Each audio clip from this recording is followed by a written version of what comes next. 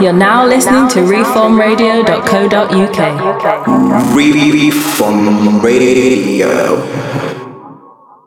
So, there's this story that gets told about millennials all the time. We're entitled and we don't appreciate what we have, and really, we're all little snowflakes and all we want is to be served first at the candy store. Let me show you what I mean. This happened in the news last year. A 30-year-old man in New York was evicted by his own parents. He wouldn't move out of his family home, so his parents called the police. And then, quite soon, of course, Fox News leaped at the story. Well, 30-year-old Michael Rotondo lived in his parents' basement for 8 years rent-free. His parents kept asking him to leave. They asked 5 times. They gave him $1,000 to help him find a new place, but he did not take the hint. So finally, his parents went to court. Now a judge has ordered Rotondo to leave. The boy, man-child, claims he shouldn't have to leave because he doesn't want to leave. It's a sad, brave new world that we should resist at all costs, but whatever. But it wasn't just Fox News. CNN aired an 8-minute interview with Michael, and after what was mostly a very boring 8 minutes, the host Brooke Baldwin ends on this. There are a lot of people who have read about your story, and the thought bubble is what is up with this millennial generation that you guys seem so entitled. What would you say to those critics? I would say that I'm really not. So that made me wonder, are millennials entitled, or is there a different story that could be told here? Imagine this. You're 28 years old and this song is topping the charts. It's 1997. Barbie, let's go party. Chances are that you own your own place. In fact, more than 60% of 28-year-olds own their own place.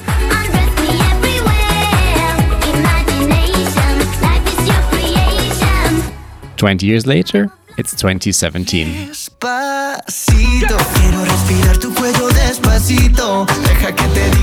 You're still 28 years old, but now the chances that you own your own place are half of what they were 20 years ago. Only 30% of 28-year-olds can afford their own place. Buying your own place, relative to your income, is now twice as expensive. Millennials were supposed to have it all. We were all going to be astronauts, and for Christmas we wanted world peace. But now, we've grown up. What I want to do in this show is look at the biggest issues that this generation faces, which matters now more than ever, because any day, millennials will be the biggest group of voters in the world. Today's episode, Playing House. I will look at what it's like to be a millennial in the current housing market. I'm Serafin Dinges. Welcome to When I Grow Up.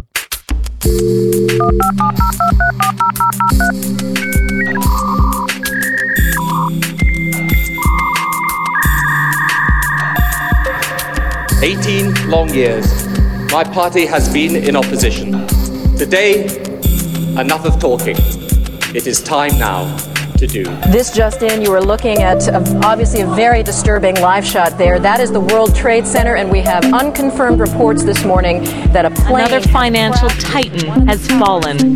This time it's the ailing British mortgage giant HBOS. And we are calling it iPhone. There's no universally agreed upon definition of what a millennial is. Depending on the statistic, the ages can range from being born between 85 and 95 to being born between 80 and 2000. But as far as I'm concerned, being a millennial is a cultural frame that you grew up in. The actual age doesn't matter that much. So for this show, I'm going to say that if you still remember a friend's landline number by heart, or if you've ever owned a Walkman, then you qualify as a millennial. Coming up, I will talk to a property consultant about the current housing market, and we will have a look at one possible solution to part of the housing crisis. But first, let's start with Chapter 1. Spare some change. What is the financial situation like for this generation? In terms of investigating deprivation, we see that there is disparity as you progress in time from the 60s onwards when it comes to those ages. 20 to 30 in particular, but then those aged 30 to 40 or 40 to 50. So there are gradients across the whole age distribution, whether you focus on millennials or not. I'm Evan Kontopantelis. I'm a professor in data science and health services research at the University of Manchester. Evan studies deprivation. He's interested in the social and economic status of society. In particular, he's interested in young people in the north of England. You wrote an article that was titled "Give Millennials a Break." Who's giving millennials a hard time? Everybody at the minute, in my view. So there is a combination of factors, I think, that make it very difficult for millennials to actually accumulate wealth, if that's what you want to do, of course. For example, there's the housing crisis in the UK. Their employment opportunities are poor, so we hear all the time by the Tories that unemployment rates are an all-time low. But these opportunities for employment are relatively poor, so they come with very poor rewards, they're part-time, they're zero-hour contracts. And on the back of that, these young people, when they retire, they will never enjoy the same benefits that their parents did or have the same levels of pensions. That's one of the things that your research shows, that one of the biggest challenges for the younger generation is, as you state, not actually competing for jobs with, say, immigrants or each other, but actually paying for the very high pensions of the generation before them. So over time, the terms of a pension have changed. So if you think that there are people out there that have a last salary pension, which is unheard of now. So basically, if my salary is £2,000 at the end of my employment, that's what I get as a pension.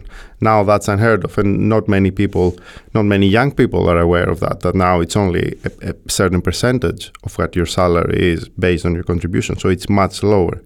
So employers not only offer young people worse employment terms in terms of their pensions, but that disparity goes into contributing to the pensions of those who have already been retired on very different terms. So it's a combination of factors. And of course, we have the housing crisis as well. The sooner you get on the property ladder, the bigger an advantage you have. You're able to invest your money in buying another property. So we see a lot of speculation when it comes to second and third properties as well, which people that have no other opportunities to invest obviously see it as a viable investment. But again, money brings more money, and young people have nothing to start with. So in a way, the generation before, in the way that they lived and in the way that they decided on policy, created a sphere that self-perpetuated their own wealth. Politically, it infuriates me that I see people who grew up on benefits, who enjoyed the benefits, who enjoyed socialist governments, and they vote completely against that to prevent others of having the same opportunities. Now, no matter what's your political stance, I think that should annoy you, as it does me. But it's not only that generation, it's the generation before as well. And it's changed, globalization, it's computerization of everything. These jobs would have gone no matter what. It's not policy related. The fact that we have computers, we have the internet taking over everything, putting retailers out of business. So it's not just the policies, but we need some protection. We need a safety net for those people who do not have the same opportunities. Let's stop here for a minute and take this in. What Evan Kontopantelis is saying is that basically the deck is stacked against millennials.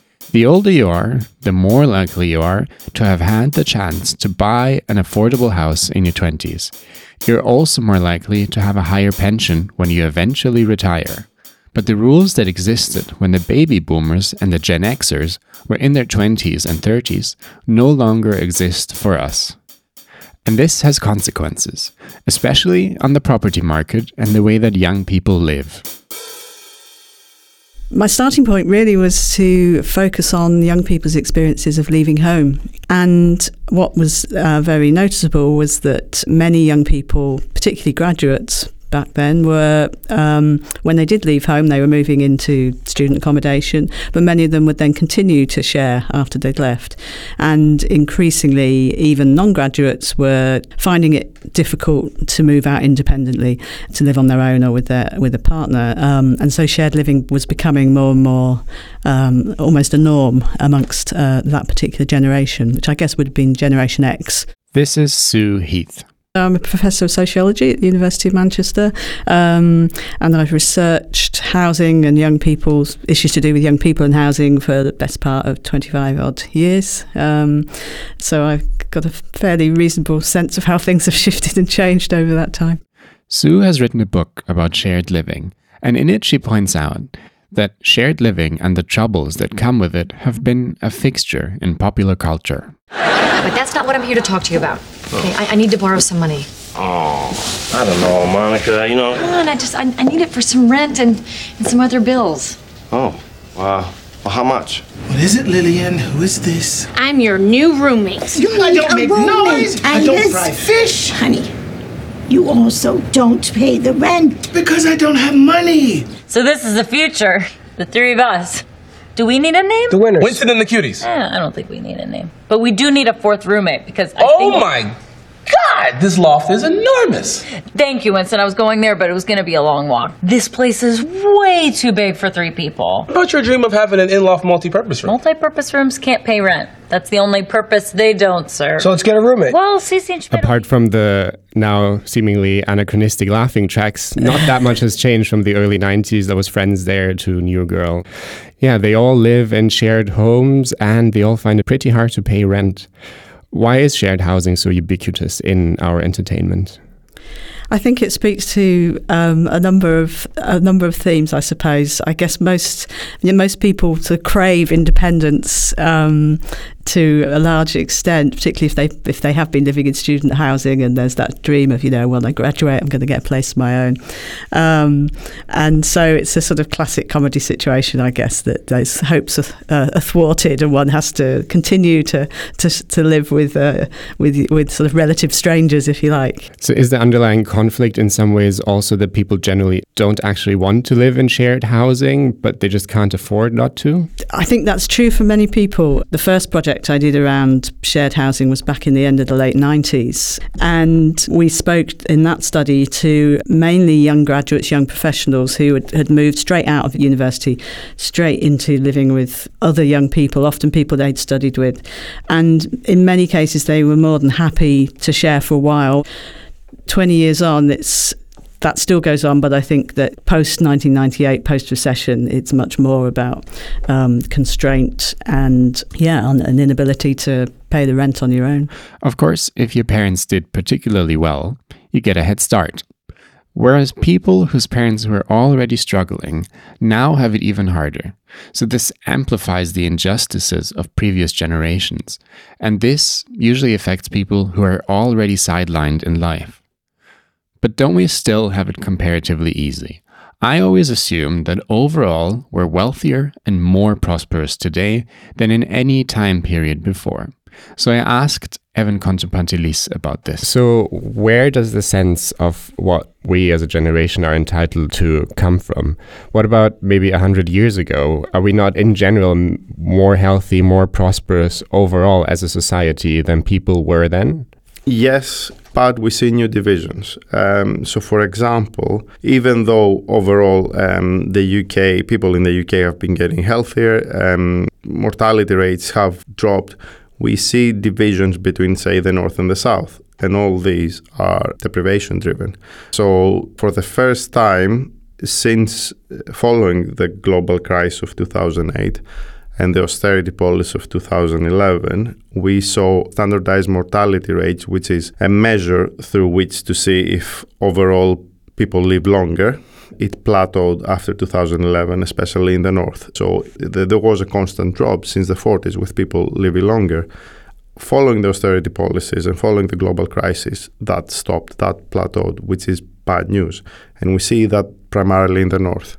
And that was driven by deprivation. In our research, we saw that there's lots of suicides, there's lots of heavy drinking, drugs, even cancers that are related to deprivation, say of smoking.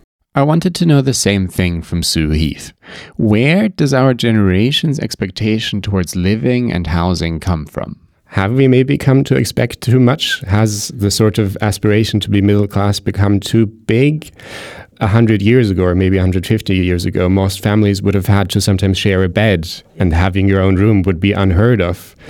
How can we maybe justify our demands as a new generation? Well, that's a really interesting question to ask. I guess one thing to think about is the point of comparison. So many young adults, young millennials today, Generation X, or the generation before, their own parents would have experienced very different forms of housing pathways after they'd first left home. Chances are that parental generation probably had trajectories where they would leave home and move in almost immediately with a partner and expected to buy a house at a very early age in that period. And in the UK context, the British context, there is this very strong emphasis on home ownership as an ideal. I think that, in a sense, feeds into the discontent and the frustration of the millennial generation, because they do look at their parents' generation and see that they had very different experiences of the housing market. And I guess, it's not even the case that owner-occupation being on one's own being unaffordable, but it's now the case that even renting in the private sector is unaffordable. Maybe that's not such a big ask to be able to, rent a place on your own or with your partner. Today, more young people are going to university than ever, but still they can't afford the standard of living of their parents' generation. Back to Evan. Is it still worth it to go to university, or is it a sense of if everyone's a superhero, no one's a superhero, but to get to that level, you still need to go to university? If you are in a competitive market and the mid-range jobs are gone and are going at a fast rate, you either be at the top of the food chain or at the bottom.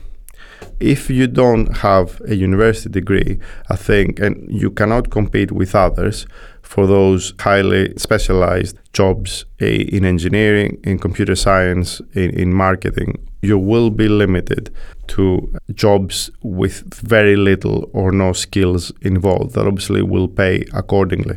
So my advice to my children would be, get as many degrees as possible. If you don't feel academic, get a job where you can, say, be your own boss, learn a trade, be a plumber or be an electrician. But the competition is getting worse and worse because the jobs are becoming less and less.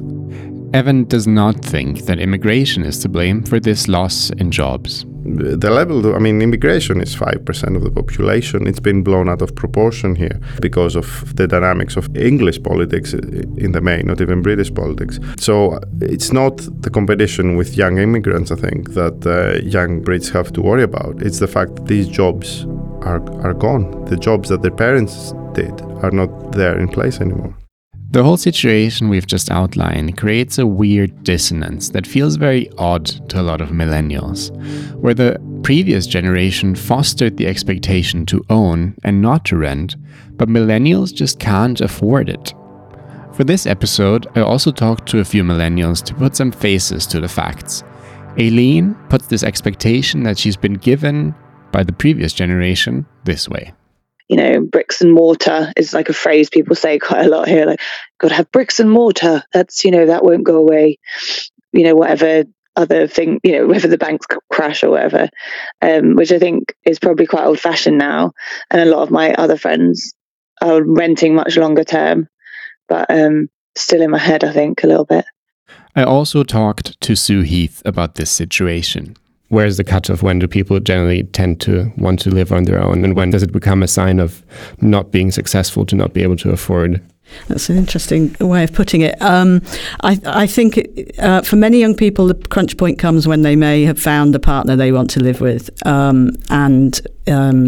It's still quite difficult even to find a place to rent or certainly to buy, even on two incomes. And so that sort of thwarted sense of not being able to move in with a partner, I think, is often quite a crunch point. I think as well, many young adults, by the time they're in their late 20s, perhaps think, there is this sort of social norm that by the time I'm 30, I should have, ticked off these various markers of being a grown-up. But of course, that's not how it is now. Many young adults continue to share way into their early 30s.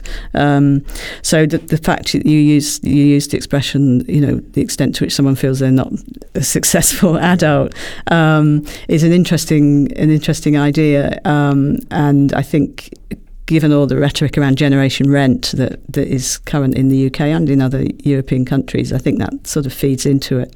But the problems don't stop with the housing markets.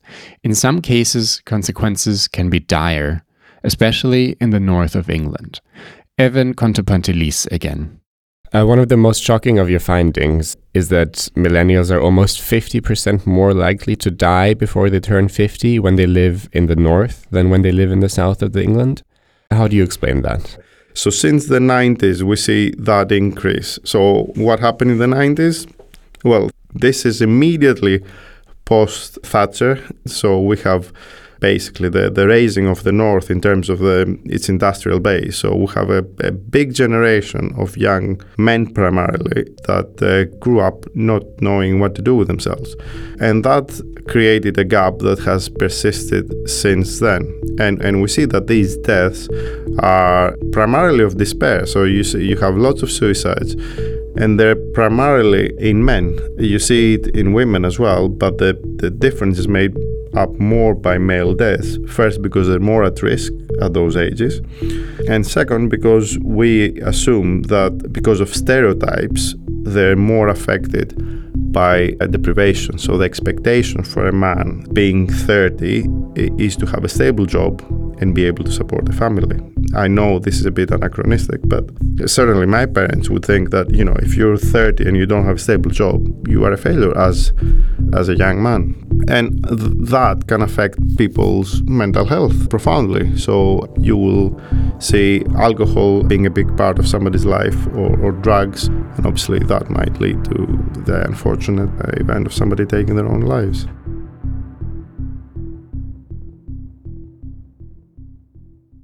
Chapter 2. The housing market and the policies that shape it. So I kind of unusually for our generation, I got married quite young at 25. So me and my husband at the time, he had more money than me, so we owned a house together. And when we broke up, I bought this house. I was working then for a luxury travel company and had like a more regular income. But I gave up that job because I was really unhappy in it about a year ago. And then basically needed a lodger to help sort of top up the mortgage payments. Luckily, it's a friend of mine wanted to move back to Manchester. So he's living in my box room. And it's quite a good arrangement for me, really. Can you tell me why you bought a house in the first place? Like, was it just natural to you? God, that's such a good question. My ex came from quite a wealthy family, so he actually had money to buy a house like way before I would have. So then I was living with him in the house that he'd bought. So I think I just kind of got used to that. And to be honest, like, if you can get a mortgage, you can live in a much nicer place for less money per month, because like a mortgage is less than you'd be renting, like pay to rent the same property. So because I have a little boy as well, I didn't really want to live in like a flat. I wanted to live somewhere with a garden, and I definitely couldn't afford to rent the house that I live in now. So if you're privileged enough to have enough money to have a deposit on a house, then it's kind of the better way to do it. Although I am now locked in for 35 years. But apart from that, it's apart from that little detail, it's definitely better financially for me in the long run and the short run, in fact. To get some insight into the housing market, I talked to a property consultant. I'm not using his real name here to protect his privacy. We're in an unprecedented situation in terms of the level of residential development that's currently taking place within the city. It's something that hasn't even been observed, prior to when the kind of global economic crash happened in 2007.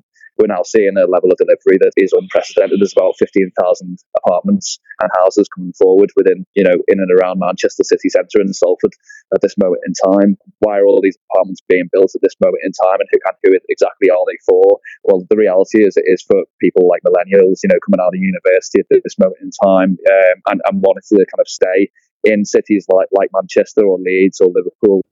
So, but would you say that a lot of new properties that are being built, that they're actually being built with the goal to rent and not to sell in the end? Exactly, yeah. The majority of the properties going forward at this moment in time are for rent.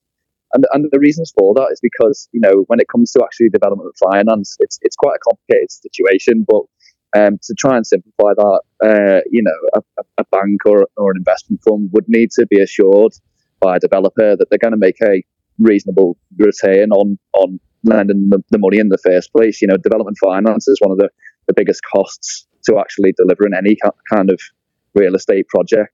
Can that also mean that some of the properties are then being shared by house shares, for example? Because the reality is that a lot of people that came out of uni, just like if you just come out of uni, you can't actually afford your own place. Mm-hmm. Yeah. I think the sharers market is a big driver for what is happening in the residential market at this moment in time in terms of what's coming forward for rental properties in particular. You look at the amount of 2-bedroom apartments in particular that are coming forward in the market in most cities in the country at this moment in time in high density developments. See, I'm in a similar situation. I share my rented property in the suburbs of Manchester with my fiance, so we share the cost of paying for that accommodation, and it works out significantly cheaper if you're sharing that with another person. So there's kind of a market response to, I guess, either something that people prefer to do or a situation that people are actually driven towards because it's the only way to make the opportunity to rent accommodation actually affordable. The fact that the majority of people now rent well into their 30s is now also reflected in public policy. Back to my conversation with Sue Heath. This change in general society also is reflected in the change in policy. You mentioned in your book that in 2012, the share accommodation rate was extended from people under 25-year-olds to under 35-year-olds. Can you quickly explain what that policy is and why that changed and what that means? Sure. The shared accommodation rate is a policy that was initially introduced specifically for under 25-year-olds, and it relates to young people who are dependent on housing benefit for their housing. So these are young people who are renting in the private sector, and the SAR is set at the rate of an average shared house rent. The date you quote, 2012, it was then extended to under 35-year-olds, which is a huge difference between someone under 25 and someone who's just on the cusp of turning 35. It was justified at the time by George Osborne, who was the then Chancellor, by saying that most young people live in shared housing, therefore housing benefit claimants shouldn't be treated any differently. But I think there's a big issue there about the difference in experience between someone who's renting at the bottom end of the shared housing market and young professionals, for example, who are living in sometimes very nice properties, albeit with all the problems and difficulties that can come with in the rented sector. So could you also summarize this in a way as the state or policy saying it's now the norm for you to expect to live in shared housing until you're 35? Absolutely. That it does seem to suggest that is exactly what they feel is a reasonable way to experience one's sort of housing career. I would say that there's probably an increased appetite and acknowledgement that people will rent for a period up to normally to the age of 35. But I think there is still always the ambition that one day people will own their own property or their own home, and they won't continue to rent for the foreseeable future. And that that change was pretty much driven by the policy change in the 1980s in the UK. This is worth taking a closer look at. This is Movie Tone. Lionel Gamlin reporting. Strap in for a little history lesson. Here's a news report from 1948. Aspen Gardens, the new block of council flats in Hammersmith, recently received their official blessing, so to speak, from Mr. Naren Bevan, Minister of Health, who referred to the housing situation in general. When the September figures are announced, it will be seen that we have already reached the figure of 750,000 new houses. This is Nye Bevan. He was a Labour politician and the Minister of Health from 1945 to 1951. He was also a leading figure in the establishment of the National Health Service, the NHS. And here he is, ceremoniously inaugurating a new block of flats. In post-war Britain, there was a dire need for housing. On the subject of overcrowding, the minister pointed out the disadvantages of sharing homes. That it's all right to have visits from your mother-in-law, but you don't want to live with her all the time. Funny, I know. But the important thing to note here is that at this time, council housing was popular across the party spectrum. When Winston Churchill was re-elected in 1951, the government turned conservative again. But they kept on building council housing. In fact, in 1951, Churchill's government built 300,000 council flats, more than any government before or since. Practically automatic. In addition, good arrangements are being made for garaging that important vehicle, the pram. This all changed in the 1980s. This morning, Margaret Thatcher outlined the most forward-looking and progressive plans for housing that any party has come up with since the war. For the first time, someone has gone back to basics. Thatcher's plan was to allow people who had lived in council housing for some time to buy the house that they've lived in. People want a home they can call their own. The last Conservative government encouraged councils to sell, but all too often Labour councils refused. This brought disappointment to many, many people. But this time we're going to make it a matter of the law of the land.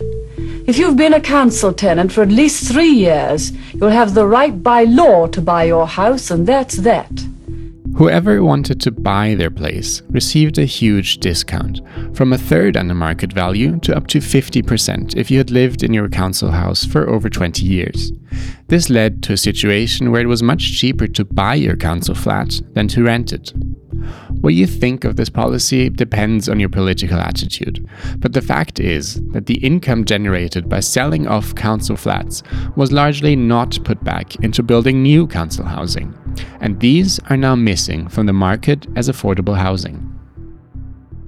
Conservative government in the UK that really encourage people to all be a nation of homeowners. And, you know, it would seem very unfair, in my opinion, for the younger generation to see our parents' generation, for example, who were able to buy a home with a 0% deposit. And the reality is for people in my generation is that we're nowhere near in the same level of an equitable situation in comparison to that. This situation is hitting some of us particularly hard. So my name's Melanie. I work as the communications lead in Kinera. Kinera is a support organisation. We're actually a social enterprise. We're a non-for-profit business. We're based in East London. Kinera is confronted with the challenges of the rising housing costs every day. So the main programs that we run are the rent support program and Reframe, which is another tenancy support program. So those are designed for people who have insecure housing for whatever reason and where they may be threatened with eviction by their landlord. And so we work with those families to prevent that eviction. But what we really want to do now, and what we would like to sort of get out there a little bit more, is the work that we can provide for private tenants as well. Because that's where we're seeing there is a very, very high eviction rate happening. There's a lot of vulnerable people now living in private accommodation rather than in social housing. And there's a great amount of need there for support services like ours. So that's the next step for us, is to see if we can provide that kind of support to private renters. As Melanie says, more and more people who should qualify for council housing now have to live in private arrangements. Remember the council house from earlier that Nye Bevan opened up in 1948? Some of those are now let by private landlords from people that bought their house in the 80s. And these private landlords now take twice as much rents as the neighboring flats. And those are still in public hands. But in theory, affordable housing should catch all those who can't afford high rents like these. But why isn't it? And what even is affordable housing? The definition of what is considered to be, as per the government's definition of what is considered to be affordable housing, is a 25% reduction on the current market rate for that kind of property. So if you were expected to pay, let's say, £1,000 per month for an apartment, the affordable provision within that apartment block would be rented at £750. Even if you agree with this definition, the fact is there is not enough affordable housing being built. So the problem with it is that it has been a driver to improve the quality of design in urban areas, particularly in cities like Manchester, which has been relatively successful. But the issue around that is because of the drive towards delivering things of a certain standard of quality, of design. To build a 28-story tower which looks nice on the outside and functions well on the inside, it does cost a significant amount of money to actually deliver based on what the kind of local authorities want to achieve, because we don't want to be stuck in a situation where developers are building crap developments effectively like they were in the 60s, 70s and 80s, and even more recently in the 90s, and bad design still continues on. Basically, as government funding for public housing has been cut, real estate companies were allowed to build housing that does not include affordable housing at all. Manchester City Council often ignores its own guidelines for affordable housing provisions. As research by The Guardian found, of the 15,000 flats that were approved to be built in 2016 and 2017, none included what is considered affordable housing. It's very important that there are support services that are available for private renters, because generally the context has been that if you're in the private rental sector, you really don't have access to much support. If you're in the social housing sector, your housing association has a statutory responsibility to make sure you don't end up homeless, even though that unfortunately still does happen, but they have a responsibility to provide support before they pursue any kind of eviction proceedings. In the private sector, that just doesn't happen, and people can be suddenly made evicted within the space of 8 weeks with a no-fault Section 21 notice. It's easy to forget that there are real people being affected by this. The housing crisis is not just numbers, and it's not just policies. The consequences can be all too real. Being evicted can have an incredibly big impact on your mental health. And imagine a situation where you're that high kind of stress, making decisions and sort of remembering all the details and finding even the motivation to go to the next appointment in the next housing office is pretty difficult, and so people do need support. That's what we're realizing, is that people need support to be able to do that. So this is what Kinera and many NGOs like it are focusing on, keeping people where they are. And so far, Kinera has been quite successful. Having a kind of safe and secure home that isn't going anywhere, that you can come and rest your head in, and you can cook for your friends and cook for your family and take your time and sleep and all that sort of stuff. Keeping that in the forefront of our minds and our work is kind of, I think, one of the reasons why we've been quite successful, because we've prevented eviction across most of the families that we've worked with. And I think preventing eviction is really the key, because once a family is evicted, it's very, very difficult. I mean, the amount of stress that's caused for that person and that family, with very little support services around, very little other housing options, temporary accommodation is not very nice, and people staying in temporary accommodation a lot longer than they should. Part of the real problem is, in terms of property prices, is that, like cities in Manchester and in Liverpool, there are a lot of areas within these cities and in and around the city centre that are really genuinely affordable to live in. But the problem is, no one wants to move there because there's been such a systemic under-investment in those areas over such a long period of time. You'd be amazed at the impact that a change of the environment can have on areas. But the problem is that local authorities have very, very limited amount of funds to be able to actually deliver what they need to actually invest in these kind of areas to make them more attractive places to live. Chapter 3. A Brave New World. Let's hear it from another millennial. This is Laura. But you were studying in the same city that you lived in, but then back then it was important to you to not study while at the same time living at home, even though you could have. Yeah, absolutely. Yeah. So I wanted to go to uni there, and it was good for drama, the thing that I should. But I was I'm fiercely independent. So I was like, I'm not staying at home. I was just like, I want the uni experience. So just because I'm going in the city that I'm from, that's not going to stop me. What effects does it have on our generation to live in an ever-changing environment? For many, it means insecurity or living in arrangements that they aren't entirely happy with. Professor Sue Heath has studied this and wrote about it in her book called Shared Housing, Shared Lives. This is the situation that we find ourselves in your project, Under the Same Roof, a research project that you finished 2015, I think. You look at the kind of relationships that are formed within these spaces. So, can you tell me, what is the biggest source of discord in shared housing, and why do people don't just wash their dishes? Well, that is a big one, but I think at the core of it, of those fights about things like who washes the dishes, who hasn't cleaned the bath, are concerns about privacy, and the sense that in many shared households, there often isn't that space and that physical space and temporal space to actually just step back and be yourself and have the house to yourself, feel that it's your own place, particularly if you're renting that space. So I think privacy issues are often at the root of a lot of the concerns that can arise in shared living arrangements. So does it then make sense to maybe move in with someone who I'm already close with, or is that the end of my relationship, moving in with my best friend, say? It's a good question. I think it varies hugely. I think often... I think increasingly young adults are having to move in with strangers. If they're geographically mobile, it's quite difficult to pitch up and find people that you know. But it isn't, certainly it's no guarantee that moving in with someone is going to that you know is going to be a recipe for success. And certainly we've heard all sorts of stories.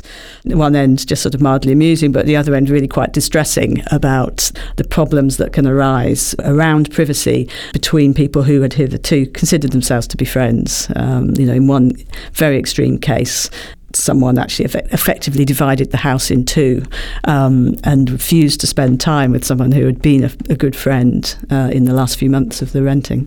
Can you tell me more about that? I can't go into too much detail about it, but suffice to say there was an issue over one of the friends getting a new partner and the other housemate feeling rather put out about this and feeling that it was a betrayal of their friendship and really turning on the housemate and excluding her, and as I say, physically excluding her from certain spaces in the house. That was an extreme, it is fair to say. But what we found amongst the younger people, some who were quite new to sharing, quite enjoyed it. They hadn't got to the cut-off point at that stage when we first met them. Others who very much saw it as having a shelf life for them and who began to get particularly frustrated about these sorts of issues, but often felt it wasn't worth raising as an issue because they were on a 6-month contract. They knew they would be out the door eventually. It's quite interesting that the same generation that is decried to be the one that is ruined by social media and their phones and are therefore less well trained in social relationships is then the one that is forced to, or that does live in more complex social relationships. Absolutely. And one of the things that increasingly intrigues me really is the increasing pattern for young adults to move every 6 months into yet another house share, often with people who are total strangers. And the space of a house, which many people would think of as their home, traditionally has been such an intimate domestic space. And one of the issues, I guess, which I'm very interested in is how that might change amongst younger generations for that reason, because either you're able to transform that space into something which is homely, or it just becomes somewhere where you lay your head and you don't actually spend much time. And if you are in the house, you might choose to just hang out in your own room rather than socializing with the people you live with.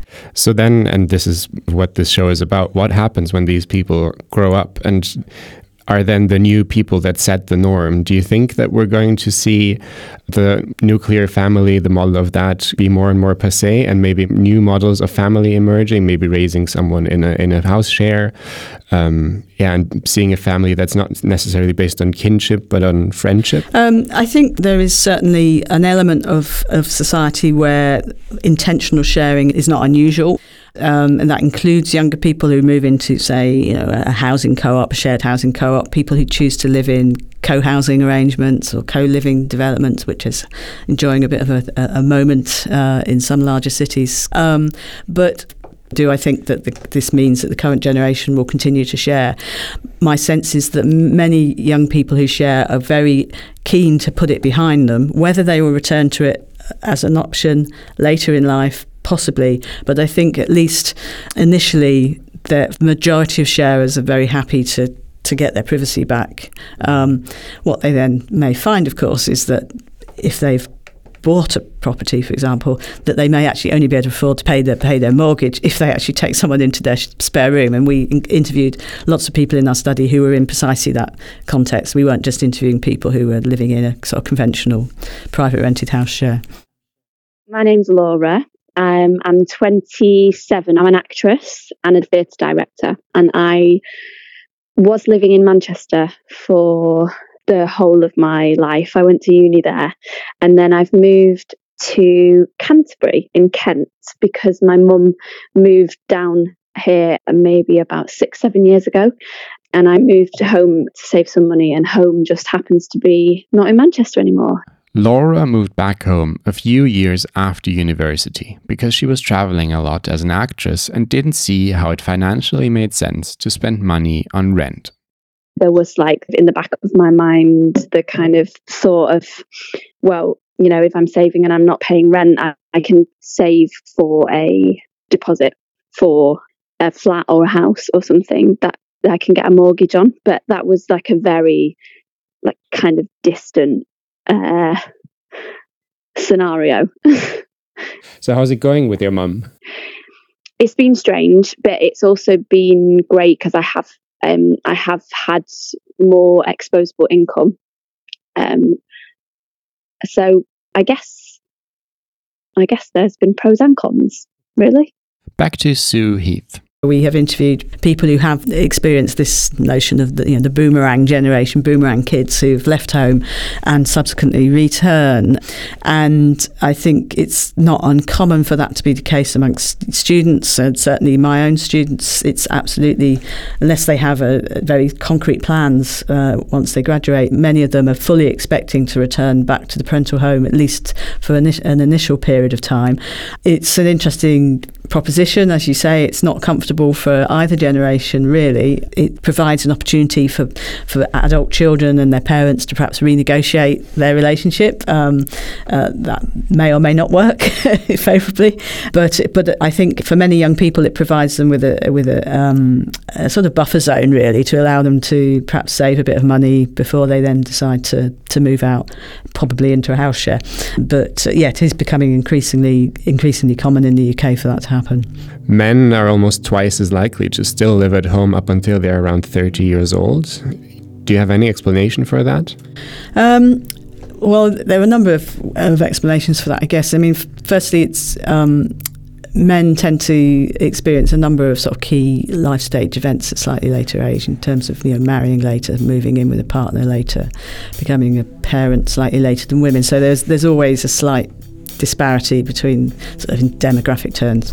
Perhaps a more cynical way of looking at it might be that perhaps young men are less prepared to live independently and may struggle initially on their own. But I think it's largely to do with that age difference between the sort of key life moments experienced by men and women.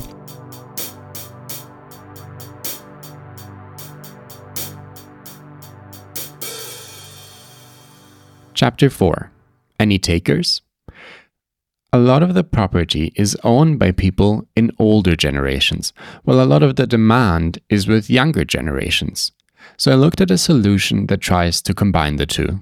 Okay, my name is Martha Wilkins, and I work for Leeds City Council, Adult Social Care, and I coordinate Home Share.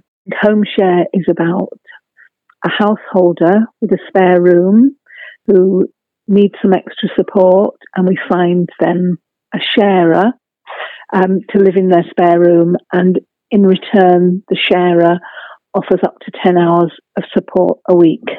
Basically, Martha groups up older people who have a spare room with younger people who need a room. And apart from a small fee that is paid to the organization, no money is involved. Instead, the arrangement works through helping each other out. In many cities in Europe, home sharing is quite a common arrangement for students to live in while they're at university. Here's one of the home shares. That means she has a spare room and she's shared it with younger people for quite a while. I have owned my own home since 2003.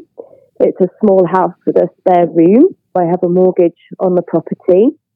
And I have lived here, like I say, since 2003, but decided to tried a home share scheme from 2016, and I have had 3 sharers through the home share scheme here in West Yorkshire.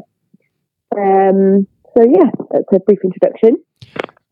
Was it hard for you to buy your house then when you bought it? In 2003, no, it was almost too easy. It was just before the kind of economic problems that were global.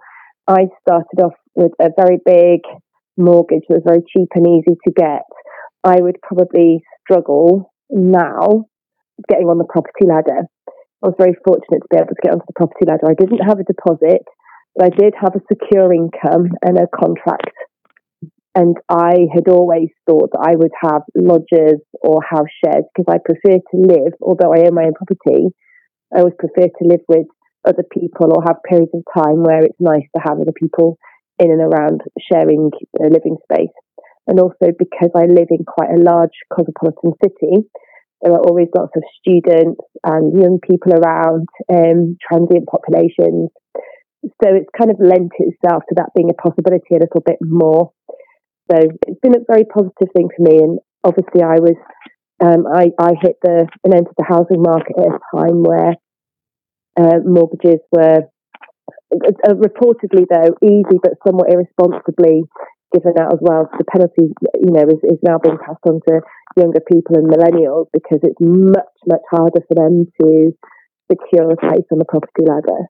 Yeah, I'm also very interested in the particular dynamics that exist, because what I found quite a lot is that the older you are, the more likely you are to own a house and to have a room. And then the younger you are, the more likely it is that you can't afford buying your own house or sometimes not even renting your own place. So is that something you find that your scheme addresses perfectly? Definitely. It's got such mutual intergenerational benefits. As you say, a lot of the housing stock, people owning their own houses, are older people. So I think you're absolutely right that for younger people, because of the housing crisis and because houses cost so much to buy and even to rent, the cheapest rent in Leeds is about £600. And if you're a student or if you're a graduate, if you're just starting work, it's very difficult to afford that rent. So this is a solution for younger people who would like to give something back and live in a really nice house. Do you think house sharing could be a solution to the basic problem of injustice between generations, and maybe less so between millennials and you, but more also between people that are maybe 10, 20 years older than you, because those are, in fact, the people that own most of the places, but maybe don't need all the space? I agree with that. Yeah, I do think it's the older generations that do own properties and have a lot of space. For example, my parents and grandparents have a lot of space and own more than one property. And I think that is something which is a hugely positive thing for them to think about, especially if they do get a little bit older. Home sharing, as Martha told me, is a solution that doesn't just work on the logistical level. It also works on the personal level. I've got an old lady at the moment who lives in Leeds. She's 98 and she's got 4 bedrooms. And it's a beautiful house, and she had 3 sons growing up, and the house was always filled with people and a really happy home, and her husband has died now, and she really wanted to share it with a younger person because she felt she's got a lot to offer. She's got a beautiful house, she's got a really nice, interesting, funny personality. So I found her a sharer who's in his 20s, and they play Scrabble together in the evenings, and their relationship is beneficially mutual. She rang me up a couple of weeks ago and said she was really worried about her sharer, and I asked her why. She said, he's had really bad tonsillitis and he's gone out, and I'm worried about him. So we're learning all the time. It's not just the young sharer who is concerned about the householder. It's a two-way relationship, and often the young person can benefit just as much. Just one last thing to say that all the home shares in the UK are part of Shared Lives Plus. So we get support from Shared Lives Plus. So anybody who's interested, wherever they live in the UK, in becoming a sharer with HomeShare, if they'd like to get in touch with Shared Lives Plus. Chapter 5. Is this it? Housing is just one of many slices that form the big cake of millennial life. We're the ones to see the rise of the internet, 9/11, the financial crash of 2008, and in many ways, we are the ones to deal with the consequences.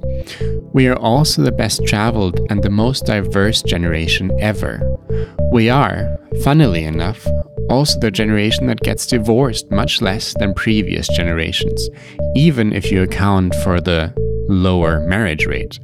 And all these things shape us, they shape how we see the world, and I think they give us a unique perspective on life. I don't know what we'll make of it, but I do know that for thousands of years, older generations decried the following ones as entitled. As a data scientist, it's Professor Evan Contepantelis' job to have an overview of a staggering amount of factors and problems. So at the end of our conversation, I wanted to know how he would begin to make the world a better place. I would be running in politics if I had the answer to that, I'm afraid. But it is within the power of the young people to change that. How do you change that? Get involved, vote them out. Vote what you would like to see. There must be some candidates out there that will stand up for you. Maybe across party as well. If there is no party that will satisfy you, look at your local councillors, see their CVs, vote in more women, try to make happen that equality in politics to begin with. And if you vote genuine people in, even if there is no party that satisfies you, and personally, there is no party that satisfies me either at the minute, and that's a very good starting point. When I grow up, I will be tall enough to reach the branches that I need to reach to climb the trees you get to climb when you're grown up. When I Grow Up is researched, produced, and edited by me, Serafin Dinges. Scoring is by myself with additional music by Malt Tabulated Sounds. And the song you're listening to right now is by Tim Minchin, taken from the musical version of Matilda, also a very millennial movie. Thanks to Laura, Aileen, an anonymous property consultant, to Mel from Kinera, and to everyone else that shared their thoughts and stories with me. Thanks to Sue Heath. Thanks to Martha Wilkins, to Evan Contepantelis, and to Andonis for the pronunciation help. Evangelos Contepantelis. When the sun comes up and I will watch cartoons until my eyes go square, and I won't care 'cause I'll be all grown up. Thanks to everyone at Reform Radio for making this possible, and thanks to Megan for not getting tired of me talking about housing. And the absolute backbone of this episode has been the Office for National Statistics. So a big thanks goes out to all the lovely data nerds everywhere in the world. We could not do it without you. You can find more information and links to articles by my guests in the show notes, and if you like the show or have any feedback, let me know on Twitter at Ethereal Serafin. You can also send me an email at hi@serafin.tv. That's hi@serafin.tv.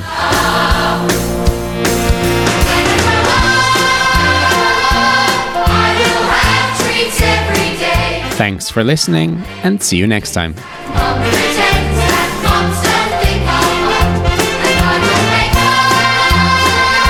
Okay, one last thing. If you really like the show, then tell a friend about it. It helps out. Okay, that's it. Bye.